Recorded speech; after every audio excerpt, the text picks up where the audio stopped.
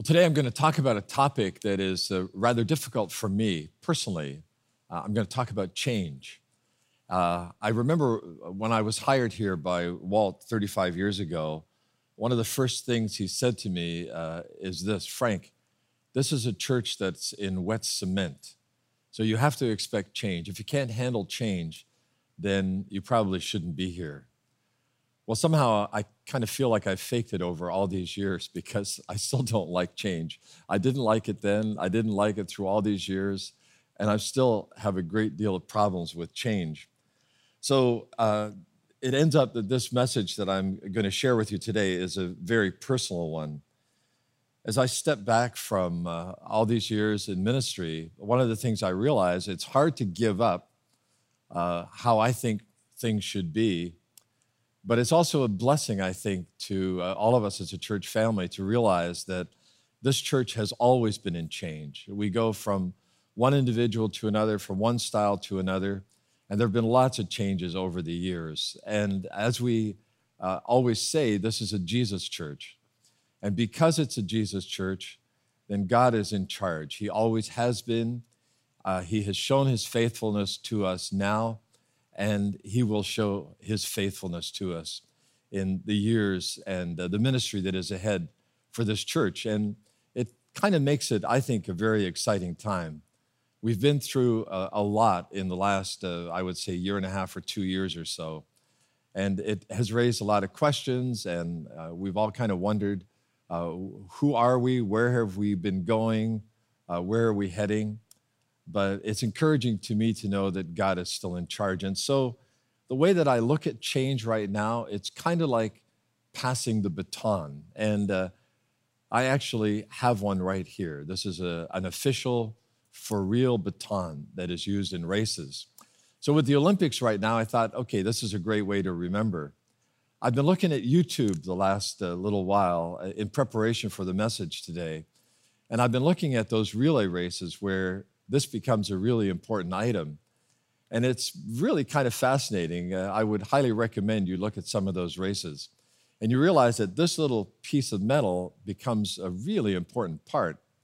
And so what do we notice? What do I notice about those races? Well, number one, it's the track, which becomes really important. It's how it's marked. It's the runners themselves. Apparently, it's what they wear. It's the coaches, it's the teams around them. It is, before this season of COVID, it was the crowd around them.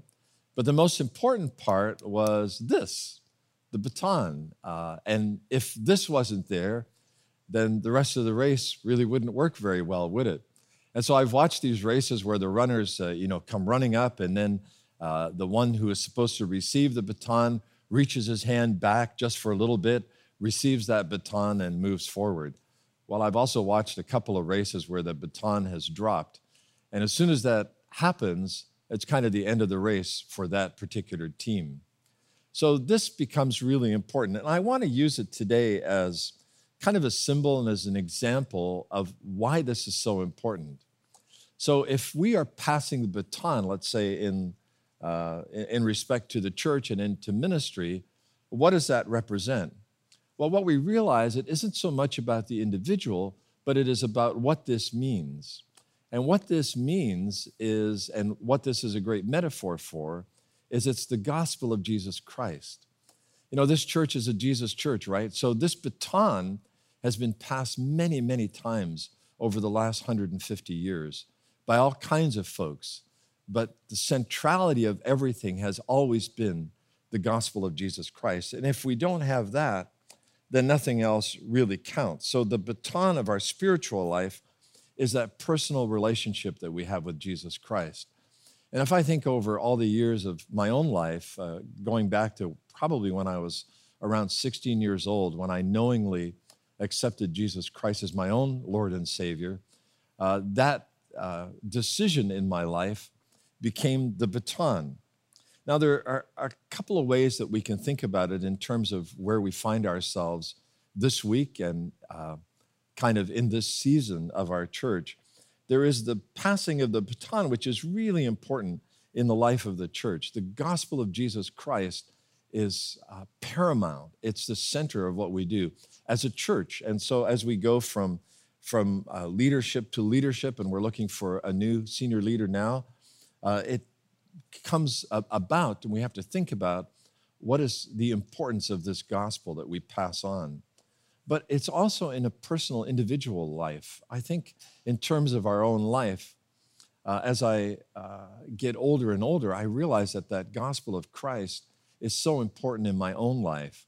And there is nothing that we long for more than for our own children and our grandchildren and our great-grandchildren to know Jesus Christ. There is nothing more important than that whatsoever.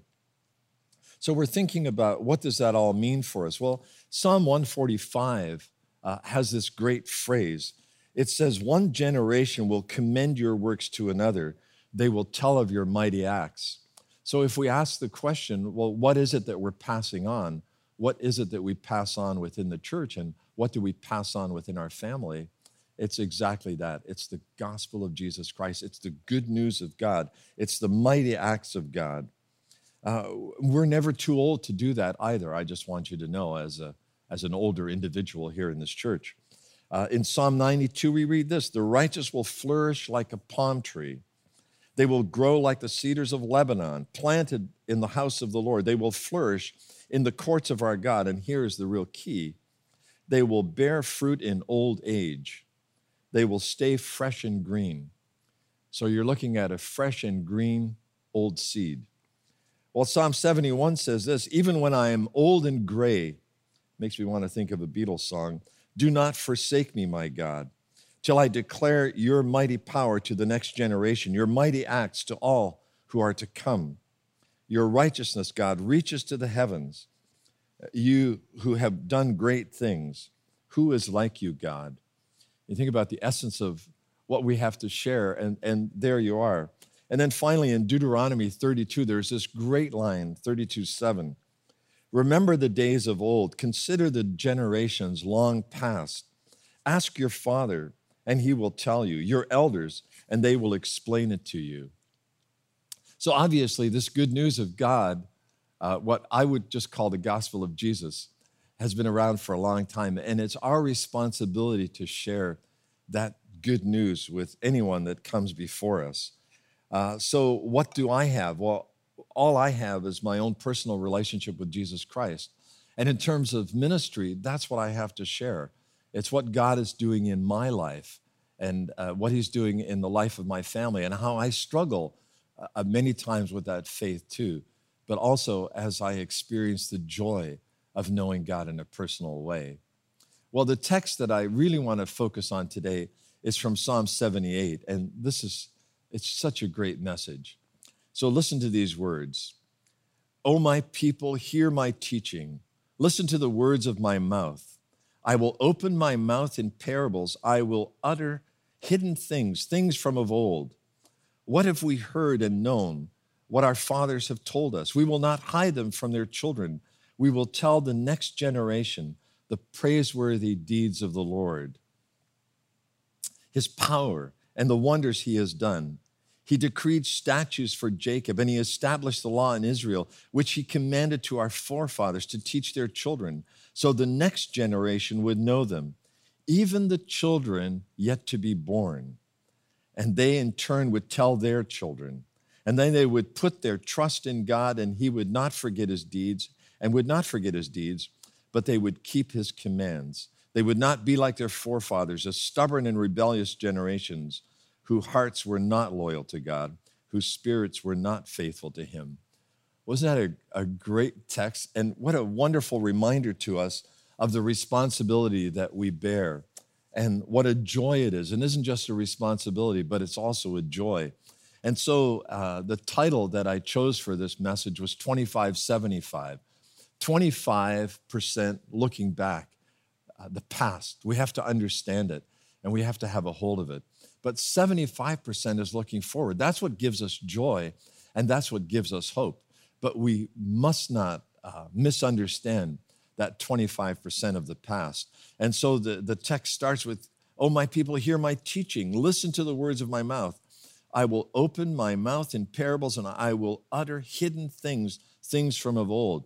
There were things in the past, the text tells us, that were a secret, but in time, God has revealed those things to us and given us the knowledge that we have and the joy that we carry in the gospel and having it in our heart and our minds and our voices, on our tongues. It should be evident. I think the gospel of Jesus Christ should always be visible in the lives that we lead with one another. There needs to be integrity and there needs to be consistency. And that's a joy that only God can give. And so we learn from the past. Psalm 78 is a very long psalm. So lucky that we didn't read all of it today, just the first part. But the rest of it is really a historical document. It's a history psalm. And in it, the writer recounts all the deeds of God, all the things that were known. And he says we have to get this into our heads. We have to understand these things. And then we understand that God has spoken to us and then he's taught us. So there are a couple of things that we learn from this psalm. The first is we need to understand the past, and we must learn from it. Some of those things were hidden, but we have to come to terms with them. The second part of the psalm is that we need to share with the next generation the things that we have learned. So we have a responsibility always. And the third part of the psalm, at least the beginning part of this, is we do all these things. We learn from the past. We share with this next generation and the generations to come so that they may trust God. Well, that only makes sense if we trust God, right? So this sharing isn't meant just for the elderly. The moment that we accept Jesus Christ as our personal Lord and Savior, it is in that moment that we then have a message to share. We do our best to learn from the past. We study, we're in groups, we read our Bible, we let it kind of sink into our head, and then we have something that we have to share with everyone around us. But in a personal nature, the psalmist says, well, it's first with our children, and then with their children's children, and then with their children's children who are yet to be born. Well, how does all that work? Well, it works by the Christian having integrity. So if we call ourselves Christians, we have a responsibility to share this gospel message. We have a responsibility as individuals, but we also have a responsibility as a congregation and as a church to continue to proclaim the good news of Christ to the community in which we live.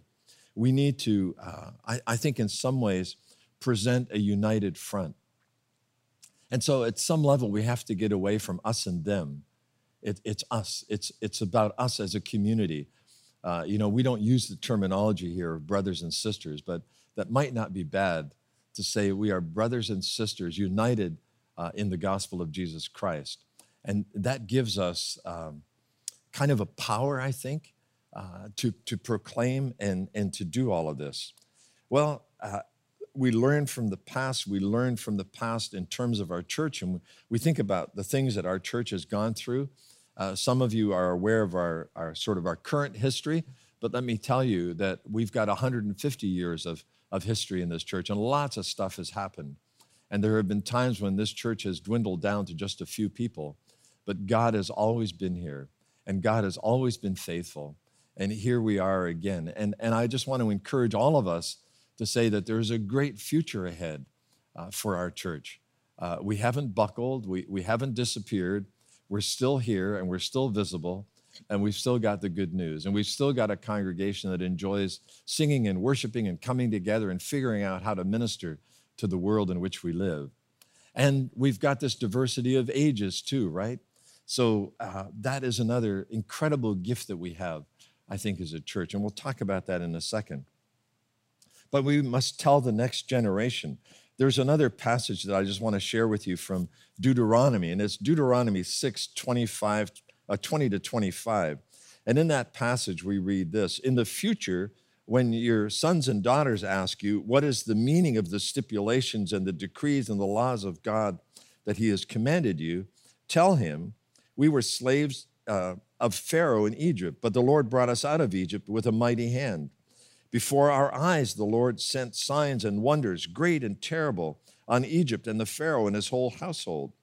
But he brought us out from there to bring us in and give us a land he has promised on oath to our ancestors. The Lord commanded us to obey all these decrees and to fear the Lord our God, so that we might always prosper and be kept alive, as is our case today. And if we are careful to obey his laws before the Lord our God, as he has commanded us, that will be our righteousness.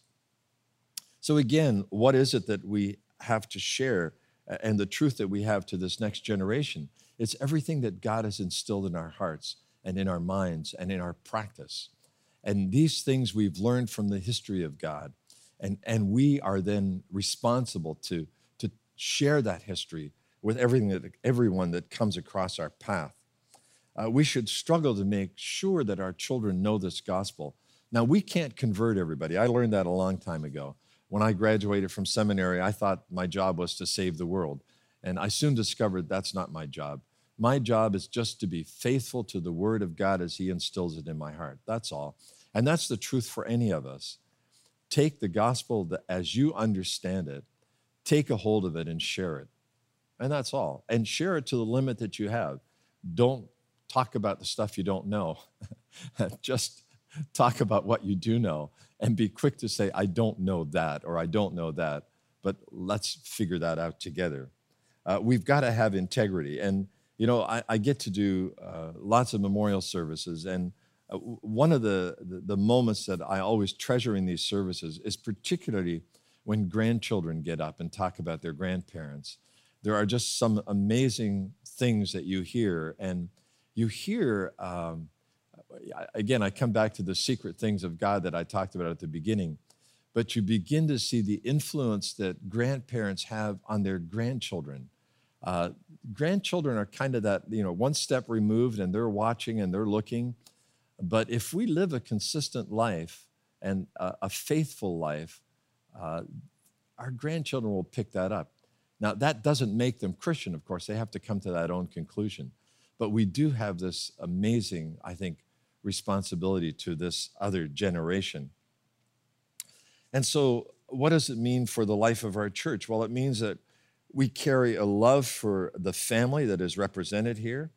You know, I think back to the diversity. We are a diverse church. And I want to just say again that is an amazing gift that we have.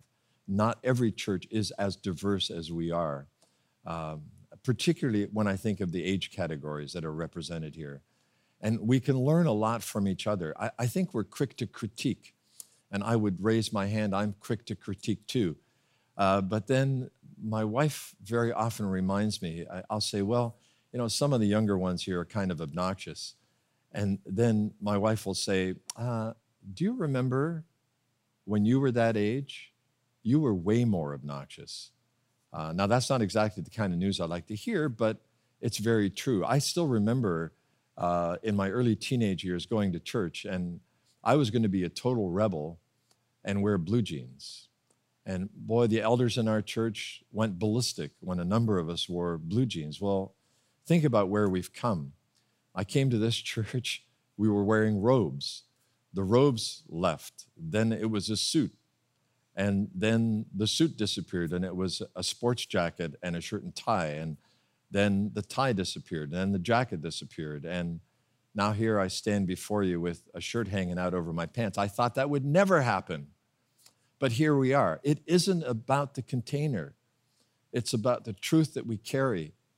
And so I had this opportunity just this last week of watching one of our worship leaders in front of this congregation at a funeral service. And I was watching her sing, and I thought, you know, a style of music, a kind of music that maybe, you know, would not be my first choice, but when I watched her sing and I saw just her facial expressions, I thought, this is pure, true worship. And so we need to get beyond what we think is the only way. There are so many different ways to worship God, and we need to learn that kind of flexibility. So what is it that we pass on? We pass on the gospel. The package that is contained in, that's going to change. It's changed over the years that I've been in ministry, and it will absolutely continue to change. And I think that's a good thing. We want to be able to reach that next generation. I know a couple of years ago, my daughter said, "Hey, Dad, I want you to listen to this song." And I went, "Okay, I'll listen to it." And she played a little bit of it, and I said, "No, I don't like it." And she said, "Well, it's a Christian song." I said, "I don't like it." And then my grandson wanted me to listen to a piece of music, very different from what my daughter had.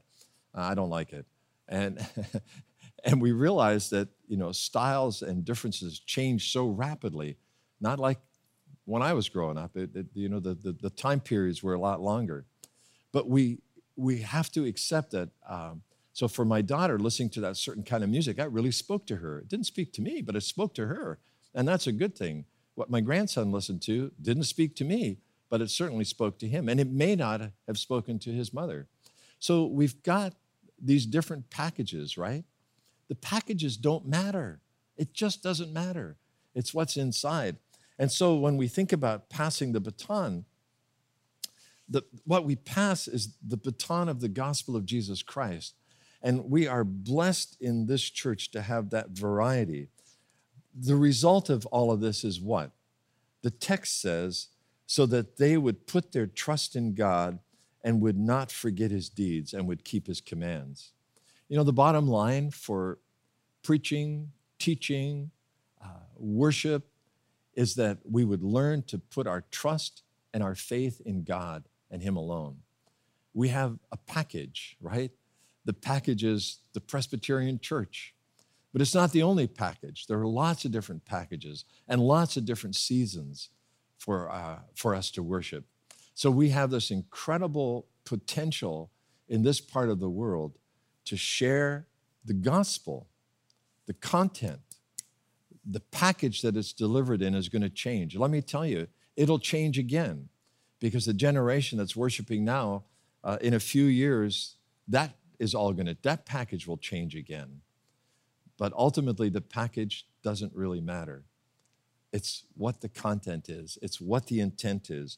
It's that we would come to a place where we would trust God for our lives, or we would trust Jesus Christ. I prize the fact that Menlo is a Jesus church that contains a rich diversity of age groups that can minister in a lot of different ways with strength and with love. And I thank God for that possibility and opportunity. Let's pray. Father, we thank you for just allowing us a couple of moments in this great piece of scripture, recognizing that there is such a diversity, and there has been this diversity over all the years, but Father, the content remains the same, and that's the gospel. That's the good news. May you encourage us with that this day and in the days to come, and thank you for the gift that we have in this church family. And we pray all these things in your Son's precious name. Amen.